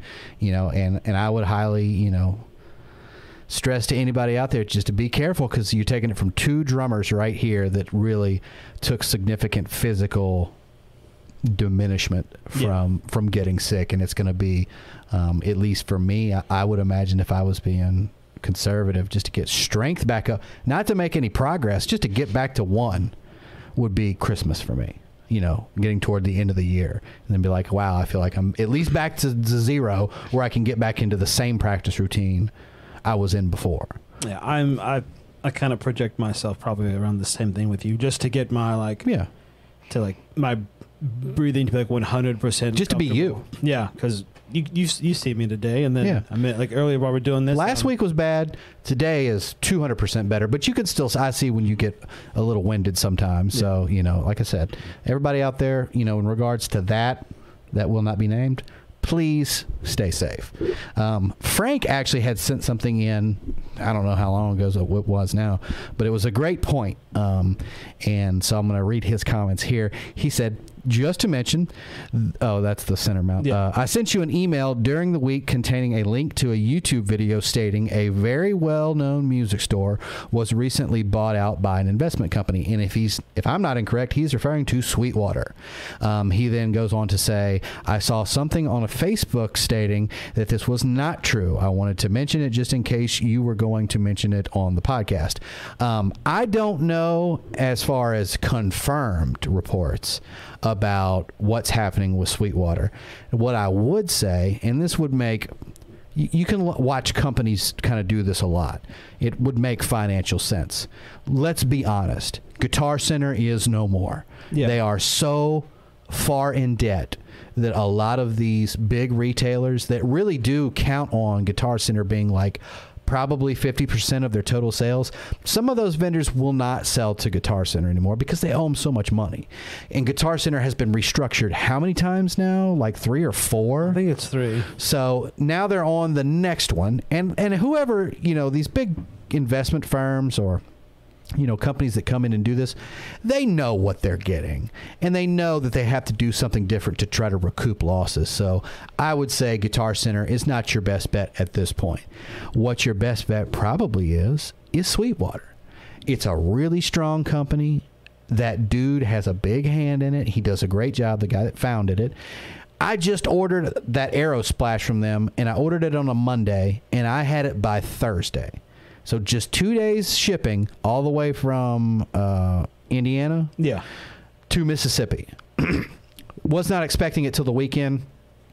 So even in the current situation where it's hard to get stuff shipped out, I ordered a set of 42 strand snare wires and a pair of 5A sticks from Vic Firth. Both shipped and sold by Amazon, both Prime. That means I should have them in 2 days. It's going to end up taking them, I think they're scheduled to be delivered next week, so that would be like 10 days. Yeah. So Amazon's even having problems getting stuff shipped out. Sweetwater has got it on lock. I don't know who they're dealing with for their supply chain, but whatever they've got going on, it's awesome. They don't need to mess it up because they're thumping and pumping right now. Yeah, let us know in the chat if you've ever bought something from Sweetwater and what experiences you've had, good or bad. But my point with all that being is they have become the major main retailer. They offer great financing.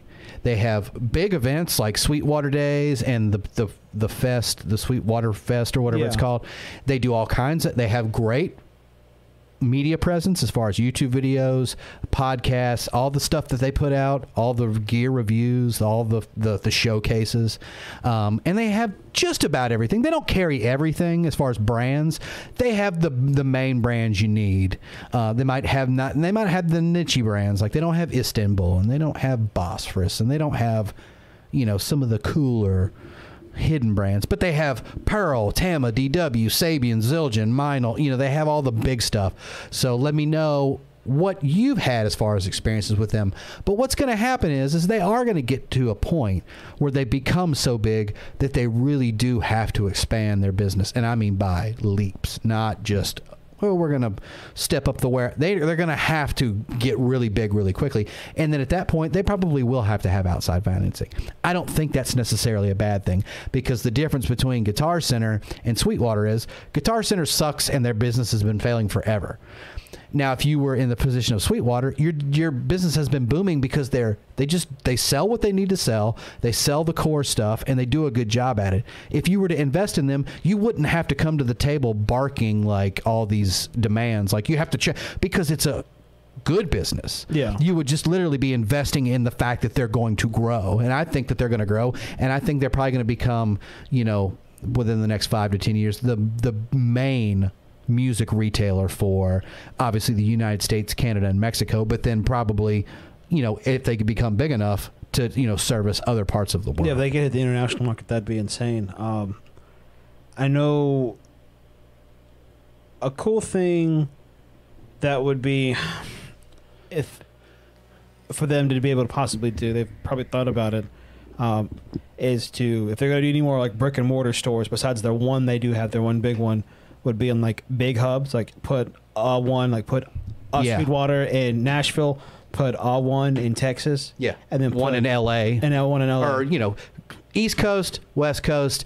and couple maybe a few points in the center. Yeah, and then call it that, and that'd be their whole thing. And strategically, they're positioned awesomely for the home base because that Indianapolis is basically in the center of the country. Yeah. Literally center as far as north and south, and center as far as east coast and west coast. So they can always reach everybody equally from there. Yeah, and I think that if they were to do, and their brick and mortar wouldn't have to be, exaggerated. I would believe that they'd probably, something substantial would be fine. But they just keep what's the most popular, what's always moving, I would imagine, would just be at those places. Now, the only downside with everything going on is that I would think it would be very tough for them to keep up with demand. I'm sure it is. Just getting stuff in. Yeah, with what's going on, I mean, price of wood is going up. So, I mean, that anything that's going to go up. I know certain drum companies and stuff I've seen out there are having a hard time just getting materials in to make the stuff for orders. Much less than they're having trouble with the amount of staff they have to make the stuff they need to make. And then after that, there's enough, want in the delivery business that can you get, so it's like every step you're getting stopped. Your supply. Okay, well, then the people that work for you won't have enough of those. Now there's not enough deliveries to get it out to every part of the country and so it's very tough for them. But they're handling it great because I've still not had a bad experience, and I'm constantly buying from Sweetwater. What have I bought? I bought that SKB case recently. I bought the practice pad. No problems with either of those. I bought the splash. I bought those snares for the 16-inch snare. Mm-hmm. Those came from, never had a problem. So I think, and like I said, whether it's true or not that they're being invested in, I really don't care. I think that it would behoove them if they do feel like they're big enough and they need that. It's probably just a good thing because, like I said, I wouldn't be afraid of the investment company ruining the business because they're not buying into a failing business. They're buying into a thriving, or at least a nice positive business. Yeah, I would expect them that if they got to do, if the deal's going to be a possible merger with whoever. Yeah, it'd be a good thing. Yeah, the only thing I don't know how it would be is if they would end up being how much of a, I don't know how much, depends on, I don't know how much their market share would end up being. Yeah, well, like I said, that's because if their market share ended up being extremely high, of just like if they just taking over the U.S. By a landslide in the later years, they would have. I'd imagine they would possibly get broken up. And this is for Charlie, actually. I watched a video recently that Charlie, you'll recognize this probably, GAC, which is a European thing. Guitars, amps, and keyboards, I think is what, but it's their, like a brand of their big music store over there. Mm-hmm. That did just get bought out or invested in from outside companies because apparently that business... And correct me if I'm wrong, Charlie. It is called GAC, G-A-K, Guitars, Amps, and Keyboards. If I'm wrong, correct me on that. They were doing like hundreds of millions a year in revenue. So, again, a good business that's actually doing positive that wants to grow, then they get invested in. Probably a good thing. Yeah. A crappy, huge business that's not doing great gets invested in. They're trying to either sell it off, maybe try to save it. But if it's a positive business, like in the case of Sweetwater, I don't think it would be necessary. I think it would be a good thing. Yeah. Mike goes on to say, or Mike says, I feel like Sweetwater has made a pretty big effort to get some of the smaller niche brands like A&F, Tackle, Lowboy, etc. But I feel like a lot of those companies want to stay with smaller shops. You're actually very true. Did anybody, Jared, did you see that drama going on between Nelson Drum Shop and Drum Supply? Yeah, I saw that. I didn't know that they were in the same, because I saw the Drum Supply bit where they were in the same. Yeah, well, so hold on. So Mike finishes off to say they can't, talking about this, the supply and demand, he said they can't meet Sweetwater's demand for inventory, and I think it's nice that brands are still sacred to the smaller mom and pop shops. Well, which you're right. I've gone on there looking for stuff. Sweetwater only really has in stock about 50% of what they're showing on the way, and it's not their fault. They just can't get stuff in. But going back to the second part of his statement, which says, I think it's nice that some brands are still sacred to the smaller mom and pop shops. This brings us to the drama. So if you don't know, You've probably heard of Nelson Drum Shop. If you haven't heard of Nelson Drum Shop, you've probably heard of Drum Supply. Drum Supply is there in Nashville, and like Jarrett was saying, Drum Supply was there first. They had their store, and then they welcomed or brought in Nelson Drum Shop, which is, he basically kind of focused on not the drum parts and the kits and all that. He was doing the vintage pieces, and Nelson Drum Shops carries very cool, a lot of times highly sought after, rare vintage stuff. So they were living basically in the same building. And from what I understand from the posts I saw, that the deal that they had together, Nelson and Drum Supply, was, you're here with us, we'll cross promote each other, whatever, we'll always be good buddies. You just got to stay in your lane. I'm assuming he means vintage or brands that they don't carry, and I'll stay in my lane. The parts, the do-it-yourself kits, the snare wires, the sticks, the heads, and we'll be cool. And then apparently what happened, from the rest of that post I read, is that they started to dip into their product variety and started like doubling up on what they had. Basically, he's talking about Nelson started selling stuff that Drum Supply was already selling. Yeah, and then that's the breach of their contract. And I'm trying to remember the last part of that post that Drum Supply did. Oh, well, basically, from what I understand, it looks like it's he said, she said at this point. Yeah. Because Nelson Drum Shop, whatever that guy's name is, something Nelson. Brandon, I think. Is basically accusing Drum Shop or Drum Supply of being like aggressive and bullyish. But then if you go over to Drum Supply's page, he's basically saying what I explained as the story. Yeah. The deal was he stays in his lane. I'll stay in my lane. We don't butt heads there, and it's not a problem. Well, like you said, apparently Nelson started selling stuff that Drum Supply was selling. So he's just basically saying, I'm honoring the deal, and then Nelson is claiming that he was bullying or, pressuring him for what I think the post said years. Yeah. I don't know who to personally believe. I don't think it really matters at this point because they've already split ways. Yeah. Drum Supply is staying where it's at, and Nelson has been posting the new shop. Yeah. I mean, from what I've gathered and everything, for Nelson to go through and start carrying the same products that Drum Supply has, I mean, if there was a verbal agreement that's like, this is what we're doing, that is kind of crappy. Because I'm assuming at that point you're going to be undercutting their prices just to be able to have more revenue come in, and that's just basic business at that point. I mean, your competitors right in the same roof. It's like, why would you have someone go and be like, oh, hey, I have my jingles for $10. Like, well, I got these same jingles for $8, dog. It's like, you come over here, and then it's almost like enticing. And that's why a lot of places have like boundary. Yeah.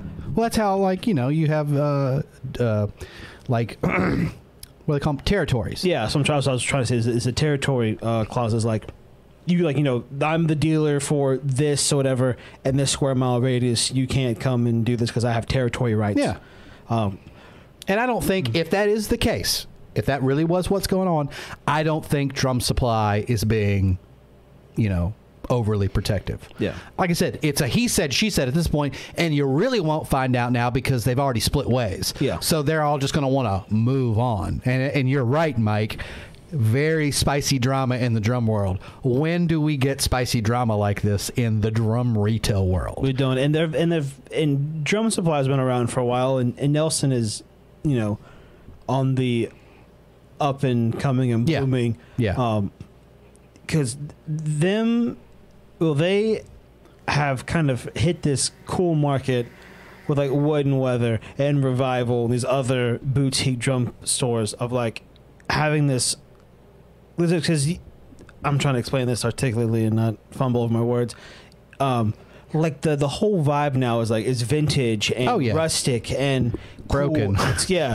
It's cool and hip, and Elvis kicked through this calf head, this calf skin kick head, and I'm not going to fix it. Yeah, and that's a big vibe and stuff right now that's going on, and no one wants to play, giant lacquered. Nobody wants a Pearl reference anymore. Yeah, no. Someone wants to have maple mahogany with re-rings. I got to have a single tension Harlequin Gretsch bass drum. Can't have no Pearl references. No, I don't need bass drums that sound like an 808. I need something with character, and that's why, those shops are thriving because I guess it appeals more to people around my age. I'm guessing.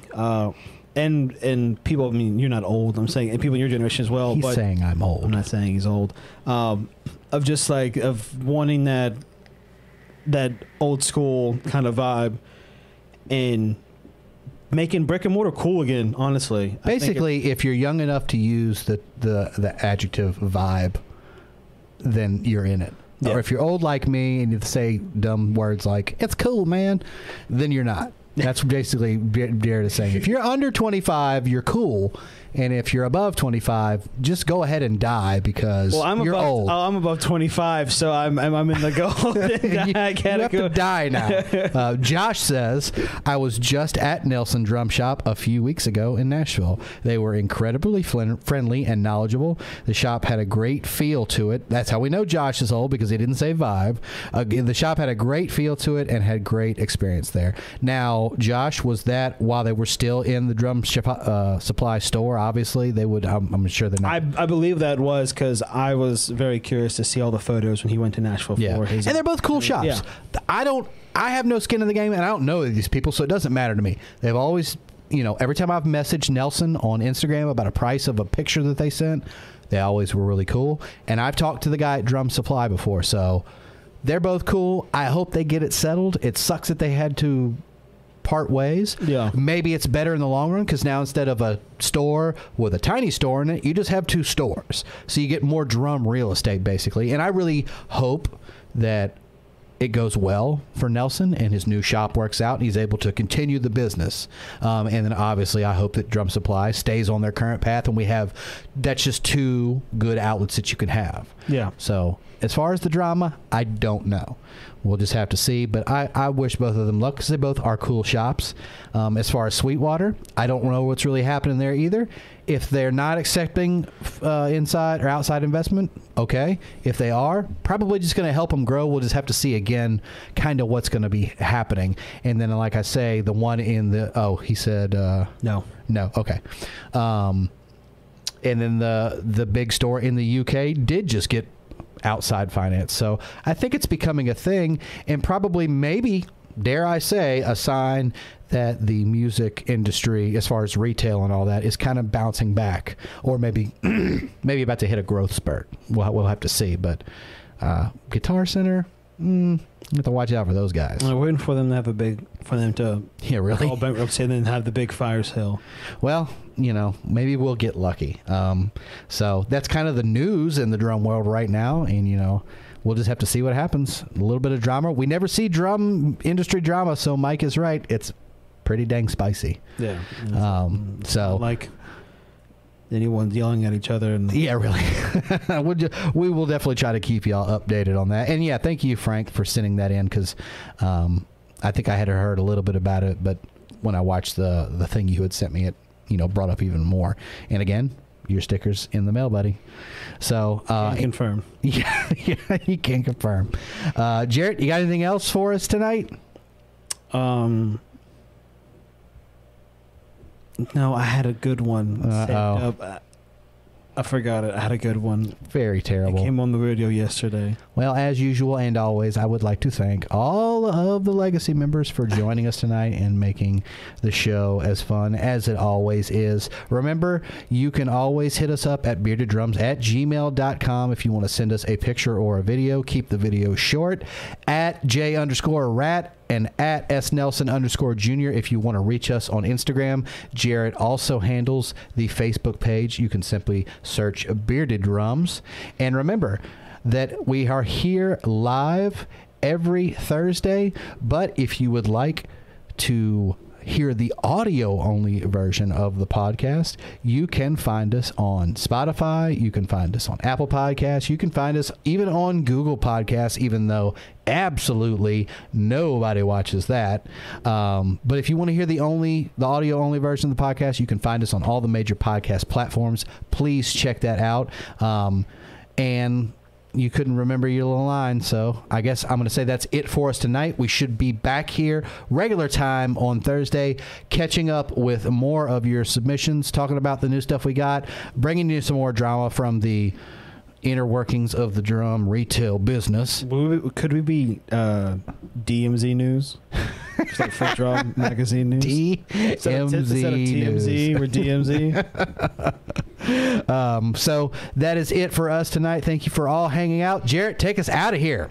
And as always, we'll see you on the next one. Peace, guys.